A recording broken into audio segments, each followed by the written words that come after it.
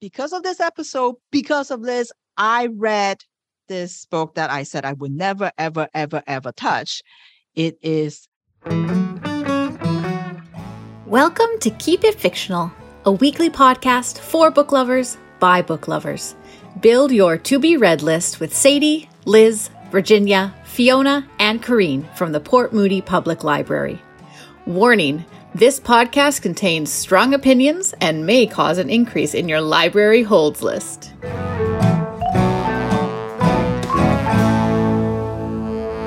Hello, everyone, and welcome back to another episode of Keep It Fictional. I am Mark, your host for today, and I'm joined by my lovely book friends, Virginia, Fiona, and Corrine. Today, we're going to be talking about works in translation because it is National Translation Month in September. National Translation Month has been commemorated since about 2013, I think. So this would make it the 10th year anniversary. And the last day of September, the 30th, is also recognized as International Translation Day. So it's a very big month to recognize translated works. The goal of National Translation Month is to promote the field of translation as a field of literary production, to increase education on literary works in translation and increase the visibility of authors from different languages, from different parts of the world that might not always get recognized because they don't publish in English as their first language. So it's just a good idea to kind of think about the whole broad scope of literature as it relates to translated works, because if it wasn't for translation, we would not be able to read so many of these great books. So I think to start off today, we're going to start off with Corrine. Yes, thank you so much, Mark. I'm very, very excited for this particular topic. I've been reading a lot of books in translation thanks to Take a Drink, the BTS reading list, and have discovered so many fantastic authors. I'm really thankful for the work of translators. It is such an art form. And I can't emphasize enough, when a translation is done well, you don't notice it, but when a translation is done poorly, you can really tell.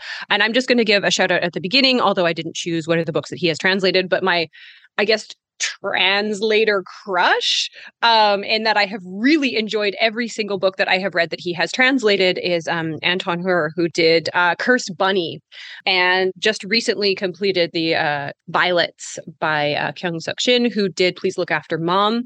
And I am voraciously trying to get my hands on everything that he has translated, because I just think, again, working with very different authors, he respects their style so much, and yet you really get to like the heart of the book. So that's my shout out to him, but I did not choose one of his books to talk about because I have been waiting for a moment to talk about this book that I really enjoyed, that, like, spoiler alert, I think is actually going to be on my top books of the year. Yeah, I'm kind of calling it here. It is a book that I read on vacation in a bit of like a reading slump, and this book just kind of like got me thinking. I took it a little bit of a time because every chapter that I read, I kind of had to shut it and think about it for a while, because the author is just saying so much.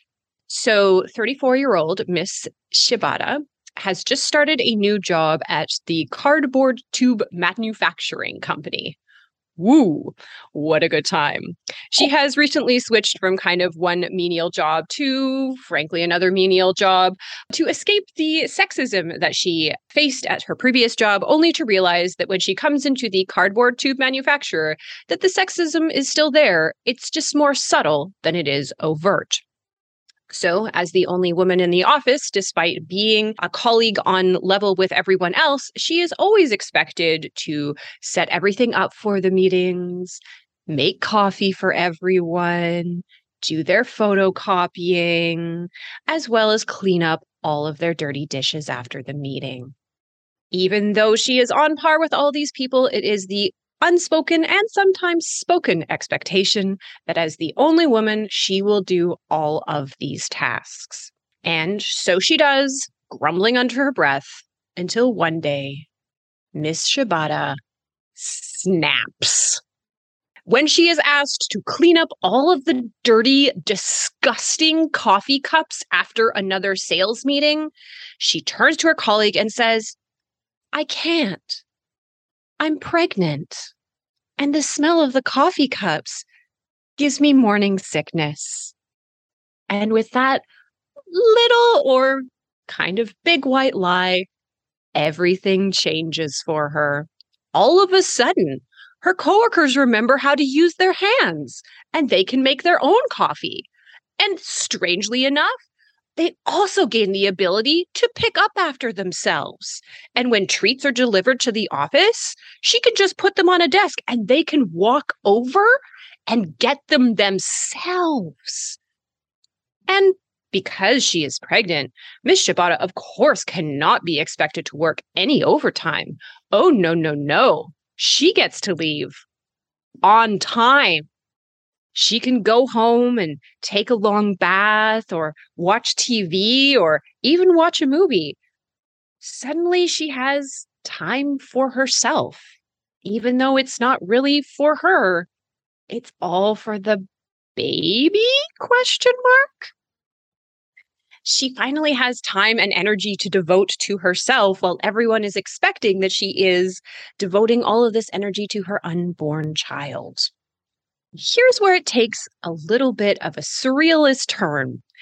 As she follows along with the app of her unborn fetus and has to add more and more towels under her shirt so that it looks like she is growing, she almost starts to believe in this baby that she is having, this unborn child of potential.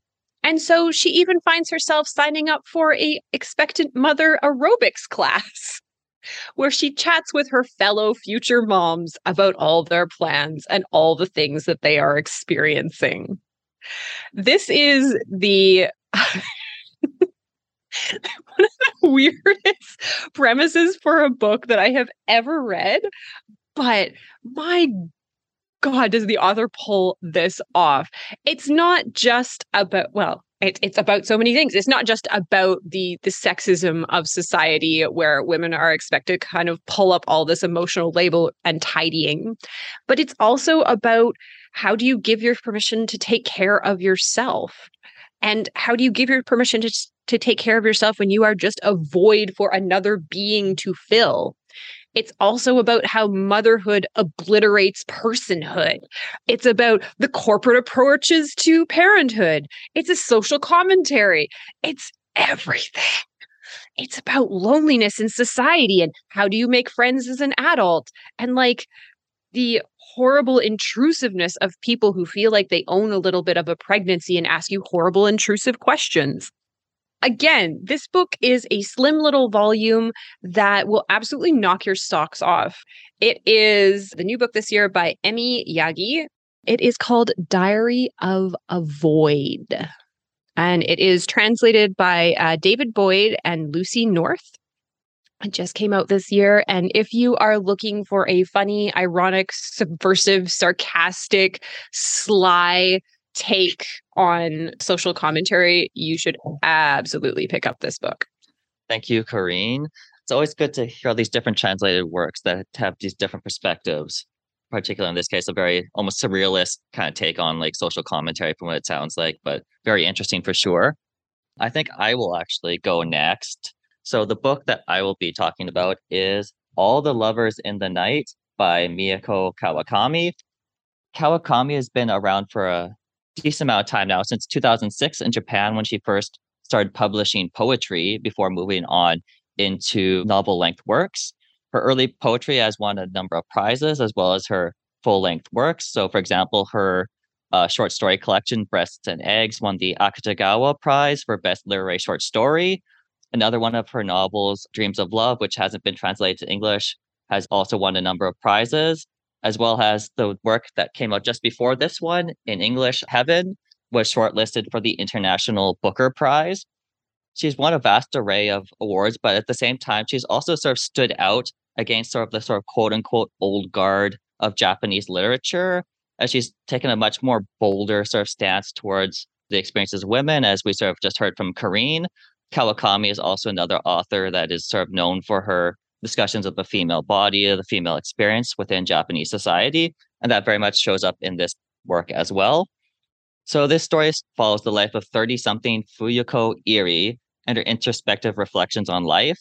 Fuyuko worked as a freelance copywriter working at home at her own pace while corresponding with her supervisor and friend Hijiri, as well as former coworker from a previous publishing company, Kyoko. It's somewhat difficult to describe the events of this novel because they all mostly take place in sort of more mundane environments and things like that, and it's told entirely from the perspective of Fuyuko. Her narrative style is somewhat similar, I want to say, to Haruki Murakami, but minus the sort of mole men, sheep men, raining fish, and sort of otherworldly events that populate his novels, as Kawakami herself has sort of alluded to influences from Murakami, but also sort of pointing to trying to go beyond his kind of range of topics and perspectives in her own work. So Fuyuko and her supervisor friend Hijiri frequently speak to each other very candidly about their feelings and experiences with men, both positive and negative, as well as the somewhat bizarre kinds of experiences they have had. Hijiri very much is Fuyuko's sort of main point of contact, both professionally and socially, sort of making their friendship very, very important for her because, as we see, Fuyuko is very reserved, whereas Hijiri is much more outspoken and stands her grounds on issues such as like male colleagues harassing her at work, whereas some of her other friends are much more like herself, where they're more timid. They don't necessarily speak their mind on their opinions. They sort of tend to take a much more reserved and introspective kind of way of relating to the world. And this kind of difference of perspectives and personalities is revealed in depth through their interactions. And because of her difficulties relating to other people and finding trust or forming new relationships, Fuyuko sort of starts to develop a bit of a dependence on things like alcohol to sort of build up her own kind of confidence or ability to interact socially because she has a great deal of anxiety, a great deal of difficulty putting herself into new kind of social situations and things like that. And over time, her sort of dependence on this way of putting herself out there by drinking alcohol starts to become a much bigger issue.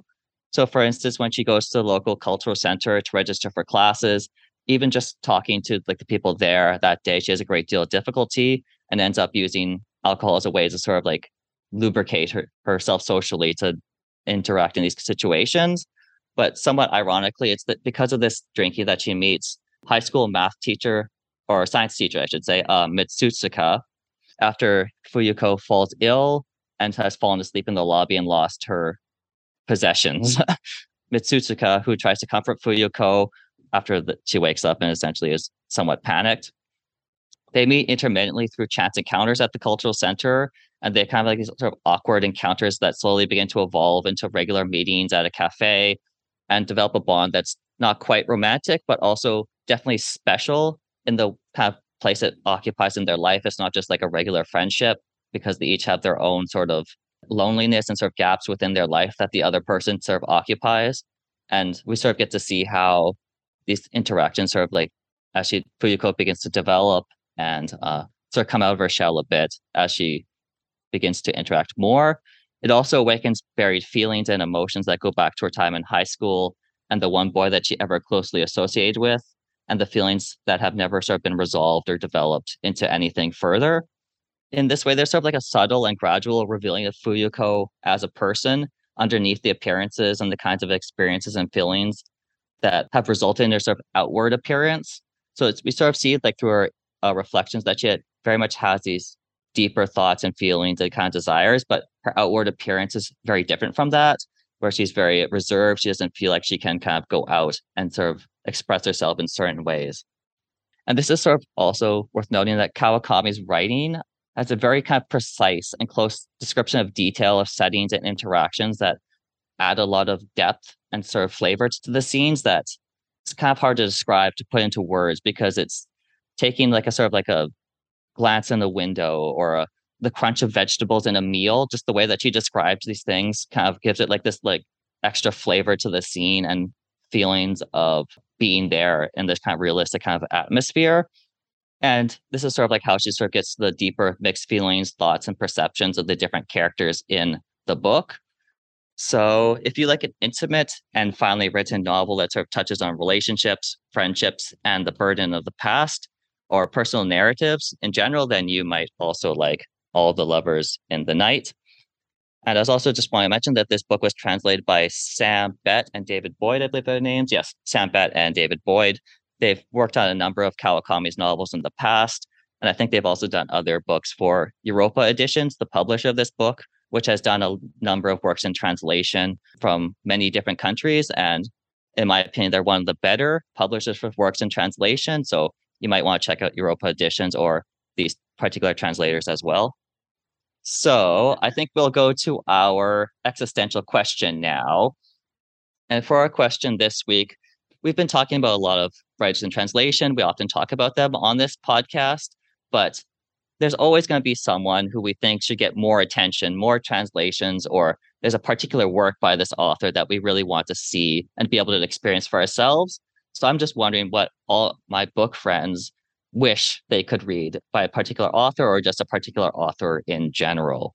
Well, I'm going to go with my childhood favorite anime that I've only watched in anime form in Chinese. And I don't understand why this is not being translated. It is Captain Tsubasa, the best soccer sports manga that you ever read in your life. It is just so good that there hasn't been no translation. So it was really, really annoying. And so, yeah, I wish this Kodansha, like if you can just take a look, please, at this sports manga and translate it, please, so that I can actually read it in book form. Thank you. Well, first I want to just give a shout out to, I'm not sure what it's called, but people on the internet who do unofficial translations of things. I feel like manga readers just appreciate that so much because I have had access to some things that I, wouldn't have otherwise. But I'm thinking right now of Hajio Moto, who is a manga artist, and her work, A Drunken Dream and Other Stories, short manga, is one of my favorite books of all time. And if anyone ever sees it secondhand somewhere, I am dying to have a copy of it. But I love her short works and do not love her long works so much. She did The Po Clan and The Heart of Thomas, and they're sort of like weird and unwieldy. Otherworld Barbara, worth a read. But I wish that more of her short fiction was translated, but especially just also available. Like she has this one, Forced Shoujo Stories, that has been translated, and I've been looking for it forever. So I'm going to answer with someone who has had a number of her works translated would be Yoko Tawada. A number of her full-length novels and some of her short stories have been translated into English, but she's also written a number of nonfiction works, primarily in German, which is kind of surprising because she's written both Japanese and German because she's lived in Germany for a number of years since she's lived there. I can't remember when she moved there. She's maybe in her 20s or something like that. I can't remember exactly, but she tends to go back and forth between writing in Japanese and German, sometimes within the same work. She will do one version in Japanese, another in German. So just to have a chance to read some of the works that she's written in German that have not been translated into English, I think would be interesting because just the fact that her works deal with language and translation so closely and intercultural exchange and meaning, I find that to get a chance to read these particular works would be very interesting. All right, I'm going to cheat, and that I'm not so much choosing like an author or translator as I am choosing a reader who I have made it my life's mission to read from all of their bookshelf and have been very much enjoying this process. I would like all of the books that Kim Namjoon from BTS has read. Many of them are available in translation, but a lot of them are not. They are just in Korean and have not made it over. Some of them have or are slowly making them in because of his popularity and because of the demand from readers. But I'm hoping a lot of the books that he has on his reading list, some of the fiction, strangely enough, especially some of the art books that I've really been enjoying, eventually get translated. I know, you make that face, Fiona, but the Ruth Asawa book was amazing. Yeah, I'm hoping that eventually they make their way into English translation. I don't think it's going to happen, but I think some of the fiction might make it, which would be amazing. All right. Got a nice diversity of interest there. And particularly the manga, I found kind of interesting to see those kind of older works that you don't necessarily hear many people talk about. I found that very interesting. So I think now we're going to go to Virginia for her selection this week.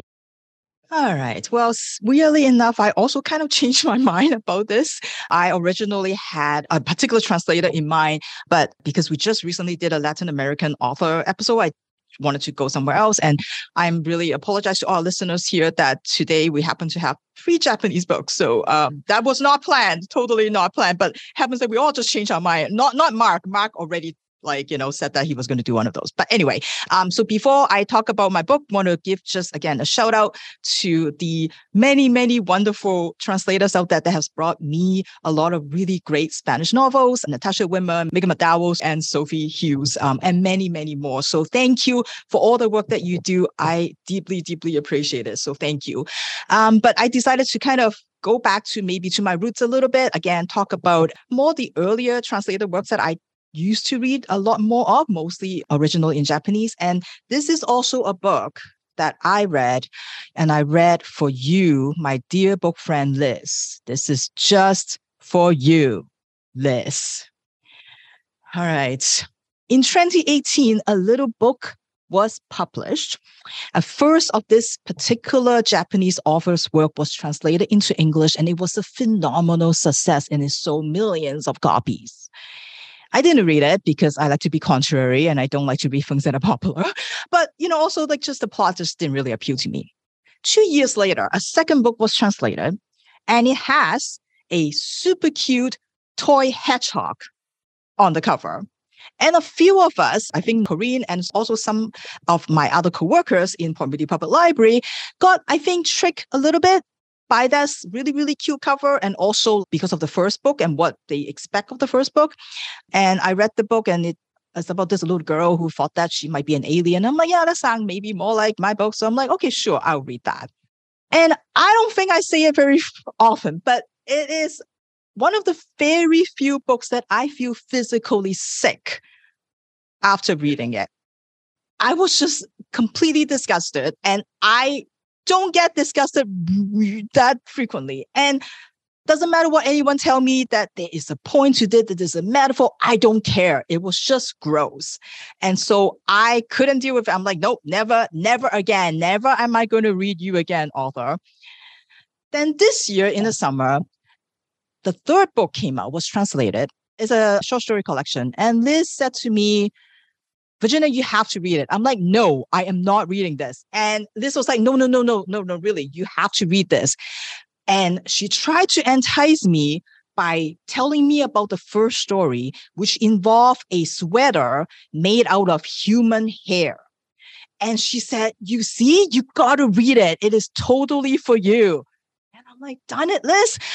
So because of this episode, because of Liz, I read this book that I said I would never, ever, ever, ever touch. It is Life Ceremony by Sayaka Murata, and it is translated by Jeannie Tapley Takamori, who translated all her works.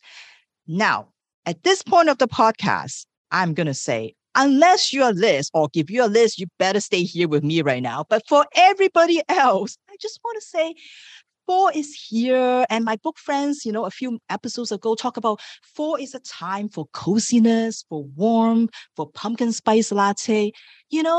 If you are not here for challenging your long-held beliefs, if you don't feel like talking about taboo subjects in very vivid, shocking, gross details, if you just want to feel like nice and cozy, you don't want to feel sick to your stomach, then please feel free to skip along. This is not a book for the squeamish. Let me just tell you, that's got some pretty unsettling stuff in it. But yet, I'm going to say I actually kind of like it. So, yeah. So anyway, at least the cover is not deceptive this time, I feel like, because it's got this very delicious looking hot pot that has some veggies in it, maybe some meat in it, and also an anatomically correct human heart in it.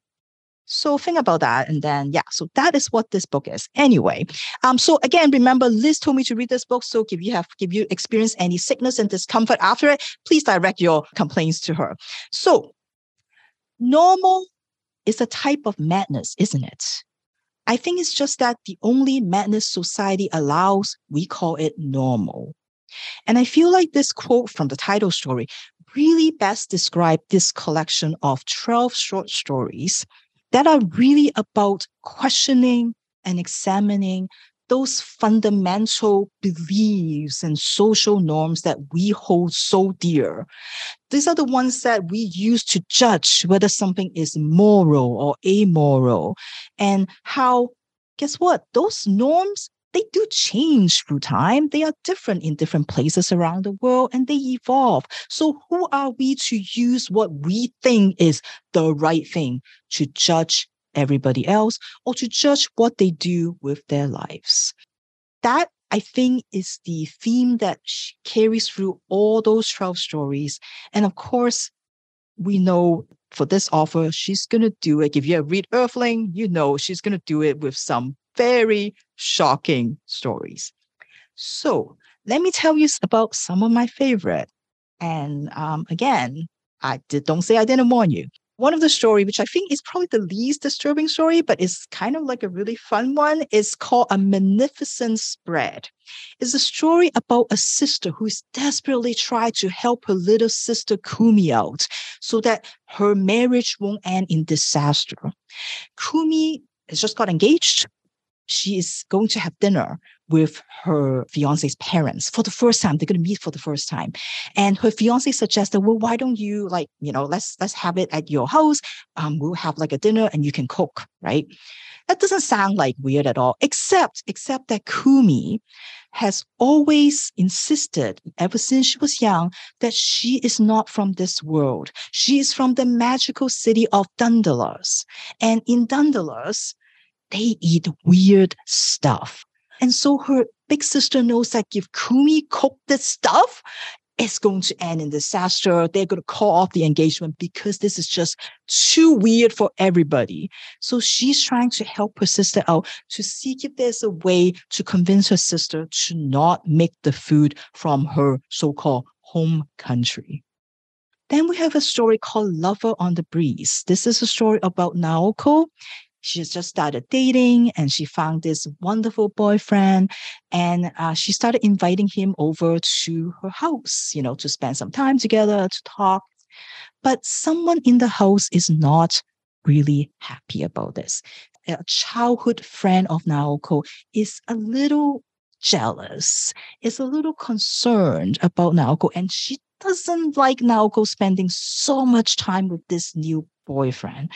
So, this story, just your usual love triangle with a girl and a boy and a curtain. Then we have a story called a first-rate material, which is a story that Liz told me about. It is set in a world where, because people don't want to waste things, so when people die, they make different things out of the remains of the people. So hair sweaters, fingernail pins, dry stomach lampshades, ribcage tables, skull bowls, bone clock, all that kind of stuff. And Nana is getting married and she really wants a ring made of human bone. And they are expensive. They're not cheap, but that will show how wealthy she is, or that she got a good catch in Naoki, who is pretty rich. But Naoki hates all this stuff. Doesn't matter whether this is something that everybody does or that it shows her the prestige. Naoki is dead set against anything made from human, including this hair sweater that she keeps wearing. So Nana is trying to find a way. How am I going to convince Naoki? But perhaps a gift from his dead father may just be the thing to change his mind. And it's really a story that has some really gross, but yet really beautiful imagery that I'm going to let you discover in this. Then we have the story called Puchi, a very short story. It's about a girl who has been invited by her classmate Yuki to share a secret. Now, it's really quite exciting and the girl feels really special because Yuki is usually really quiet. She doesn't like to talk a lot in class. So the fact that Yuki came to her and said, I want to share a secret with you, that's so special. And so the girl was really excited about that. And Yuki told her that, I actually have a secret pet that I keep up in the mountain. I'm not allowed to bring him home, but I was hoping that maybe you and I could go see my pet, and then maybe you can help me feed him every now and then? Because, I can't always get up there. And so the girl was really excited. It's like, yeah, sure, let's do it. So they climb up the mountain and there's this shed there. And so Yuki was like, Pucci, where are you? Pucci, come on out. And then this suit-wearing businessman wearing broken glasses came out on all fours and started walking up to Yuki and licking on the bread rolls that Yuki has brought. And of course, we have not because of the content, but the title story is probably my favorite. You probably can see why. This is a story called Life Ceremony, set in sort of future Japan, which I think talk about like a population crisis that they're having right now, is that there's just not enough babies born. And so in this world, when people die, they don't do funeral, they don't do cremation or burial, anything like that. They have a life ceremony. And the life ceremony consists of 2 parts. One of them is a dinner that you're invited to come. And the family of the deceased will spend days preparing and cooking all day to prepare this dinner. And once you are fed and once you are sated, once you have partake in this dinner, then afterwards, you're supposed to, hopefully that will inspire you to go find a partner, at that life ceremony. And as they say, an insemination partner to go for copulation. We don't say sex in this world. The whole idea is that when you partake of life, you create life. And I don't think I have read a story that you can probably guess what is involved in the ingredients that has such detailed cooking descriptions of the whole process. And it is just the weirdest thing, because on one hand, you're like, what? But on the other hand, you just can't help but kind of laugh at some of the descriptions of this very normal cooking process and the very regular comments that you might hear when people are eating and having a nice dinner together.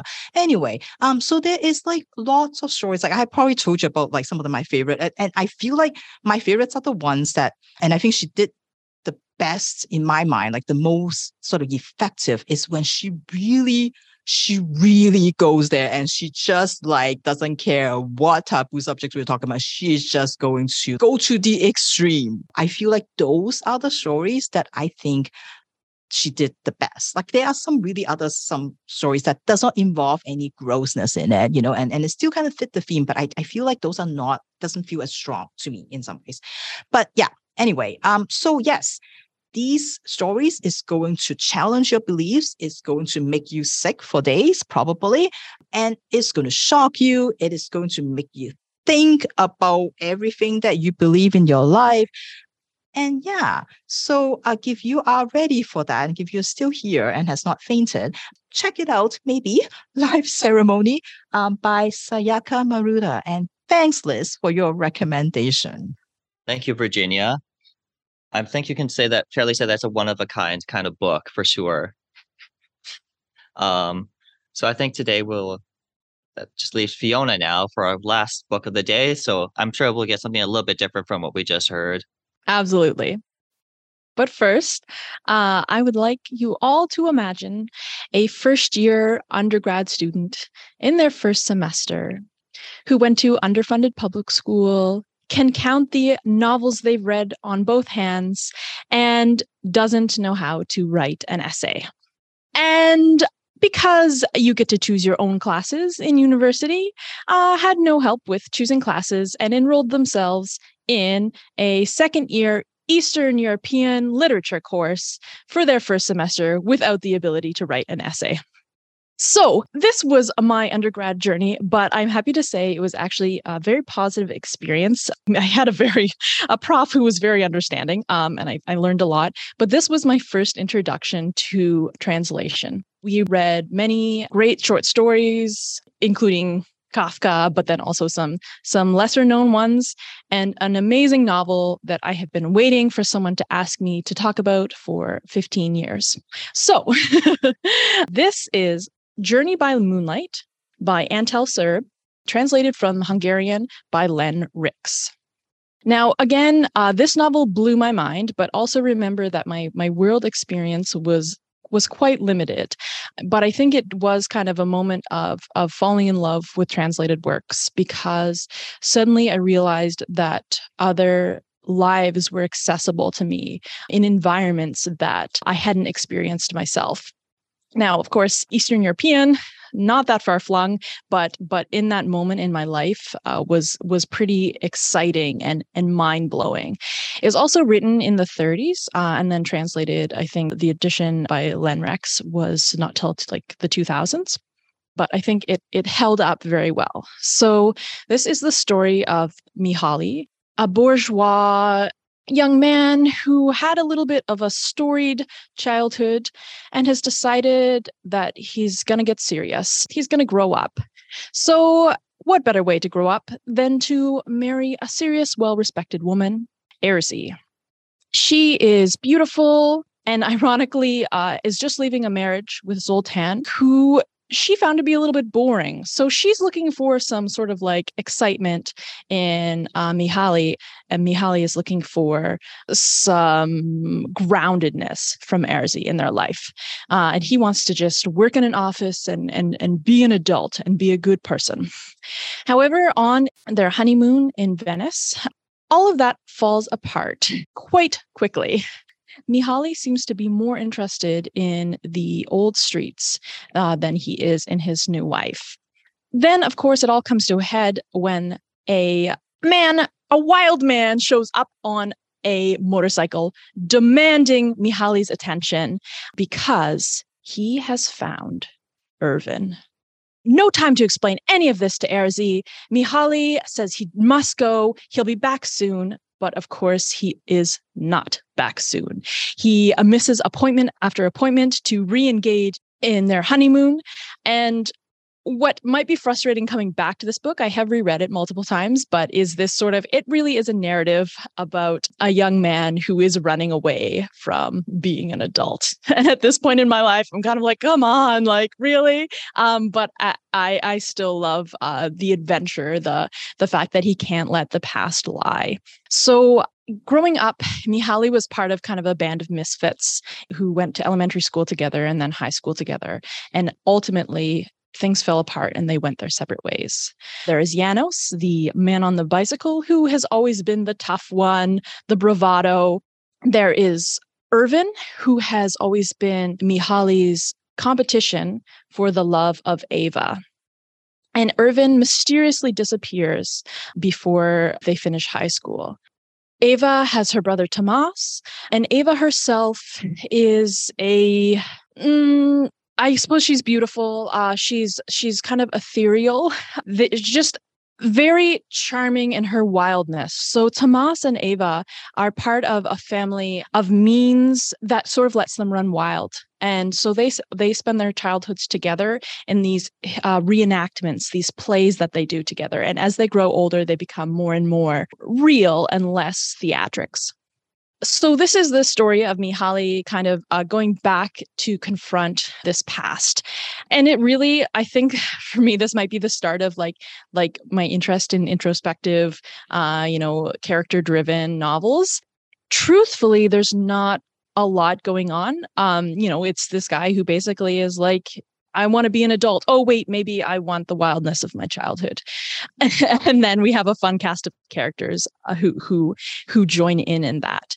One of the things that really grabbed me was the description of the cities, and Budapest in particular, where the childhood takes place.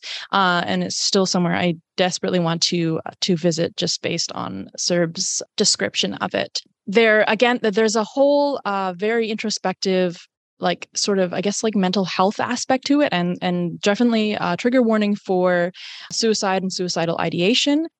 But that to me was very interesting at the time of like, oh, people can write on paper, like their feelings, like just really, really, first time experiencing that.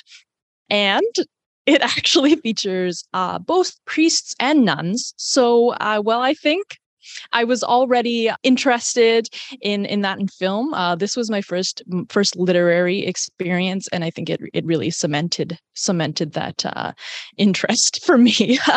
So a very formative book for me, and I think it holds up quite well to reading. Certainly, this is probably I'm probably casting a wide net, but I think if you're someone who enjoys Hemingway, and I do, I know, like slap on the wrist, but if that sort of expat narrative of personal relationships is interesting to you, I would definitely recommend Journey by Moonlight from Antal Serb, translated from Hungarian by Len Rix. Alrighty, thank you, Fiona. So that's it for this week's episode. We hope you enjoyed it. We look forward to hearing from you again in a future week. And always remember, just because it's National Translation Month, you can always read translations all year round. So many good books out there from so many different perspectives and countries and languages. So I hope to see you again soon. Bye. Thank you for listening. If you like our show, please tell a fellow book lover about it. You can find a list of all the books we discussed in our show notes. Join us next week for another fun book chat. Until then, keep it fictional.